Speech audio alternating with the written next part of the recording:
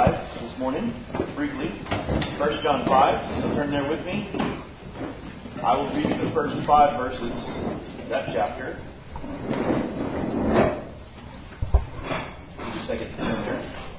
1 John chapter 5, verses 1 through 5 is the text. Hear now the word of God. Everyone who believes that Jesus is the Christ has been born of God. And everyone who loves the Father loves whoever has been born of him. By this we know that we love the children of God when we love God and obey His commandments. For this is the love of God, that we keep His commandments. And His commandments are not burdensome. For everyone who has been born of God overcomes the world. And this is the victory that has overcome the world, our faith. Who is it that overcomes the world except the one who believes that Jesus is the Son of God? This is the Word of God, and all God's people said. Amen. Most people who have read through 1 John a few times in one sitting know that John discusses a number of evidences of the faith. That's kind of something you get out of the book real quickly. He talks about these evidences of the faith. Sometimes commentators call them tests, or like tests of life, or something like that. Tests of faith that clarify who truly is a Christian. And most people see 3 tests in this. Most people ascertain 3 different tests in 1 John. There is the truth test, right?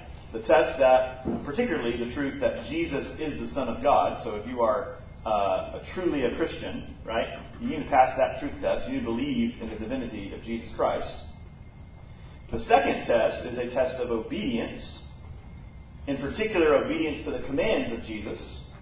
And then there's a third test that John talks about, which is a test of love, in particular love for our brothers and sisters in Christ, especially. Now, the danger here lies in thinking that these 3 tests somehow make independent contributions to our faith. Right? As if a person might hope to pass 2 out of 3 and be in like Flynn. Like, well, I've got the truth test and I've got the obedience test. So that's 2 out of 3. That's pretty good. So I must be a Christian. The danger is thinking like that. Thinking in that way. But toward the end of the epistle, as we just read in chapter 5, particularly in these 5 verses, these 3 tests really come together in such a way as to show they are not independent at all. They don't make independent contributions to faith, and we cannot pick which ones we have. They all hang together. And so our passage begins with the truth test. That a person who believes that Jesus is the Christ, verse 1, that person is born of God, which is a point reiterated by John in all of his writings. But everyone who is born of God will surely, necessarily love others who have been born of God. Spiritual siblings, as it were. So the truth test is linked through the new birth to the love test, you see. How then do we know that we really do love the children of God? Well, first of all, by loving God Himself in Christ, and then in consequence, carrying out His commands. Verse 2. It would be ridiculous, the logic goes, to claim to love God and not obey Him. That doesn't make any sense to John. So obvious is this in Scripture that one might go far as to say that love for God is obedience to His commands. Verse 3. Of course, John has already reminded his readers that one of Jesus' central commands, His new commandment, this is what John's doing earlier in the letter, is that His disciples do what? Love one another. Right? This new commandment I give you. Love one another. So thus, the love test is tied to the obedience test at several levels.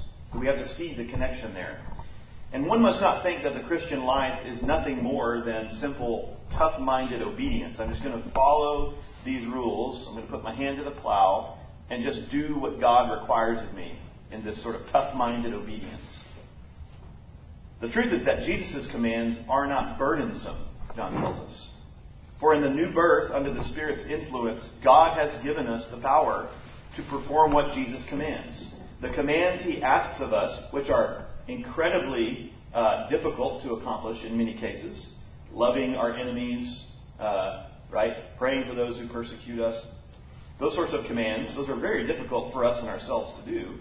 But we aren't in this by ourselves, right? We have the Spirit of God working in us. He has given us the ability to overcome even the world, John says. Who then has this power to overcome the world that is groping in sin and darkness? How can you overcome this world and not suffer the consequences of its sin?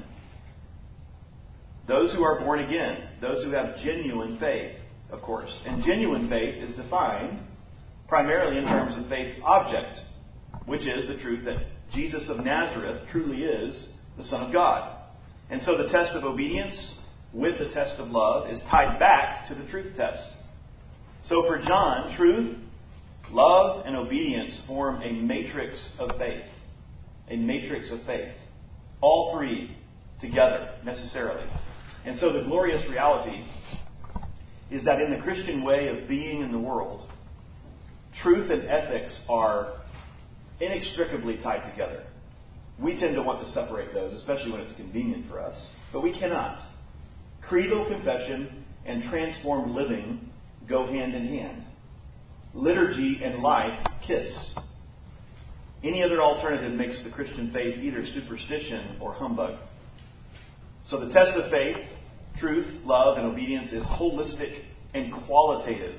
It is not quantified as those of us who have taught and have had to do weighted averages on exams and such, right? It's not quantified as a percentage of number correct over the total. That is not how our faith is measured. We don't get to cherry pick the virtues of faith because they are not for individual sale. They are a package deal. And so we need to fight the urge to reduce our relationship to the living God through Christ down to some quantified measure of success. Rather, we examine ourselves and ask, does what I confess about my faith in Christ manifest itself tangibly in love and obedience?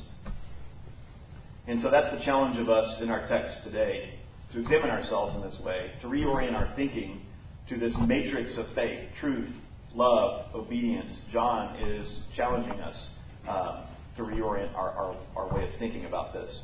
So, let's pray. Lord, you know our tendency to disintegrate the nature of faith, to think that our relationship with you is somehow like a checklist of merit that you keep tabs on. Help us to understand that the transforming faith we share in Christ is pervasive, that it affects the whole of who we are. If anyone is in Christ, he is a new creation. You have made us new, and you call us to radical truth, love, and obedience as an expression of our new lives in Christ.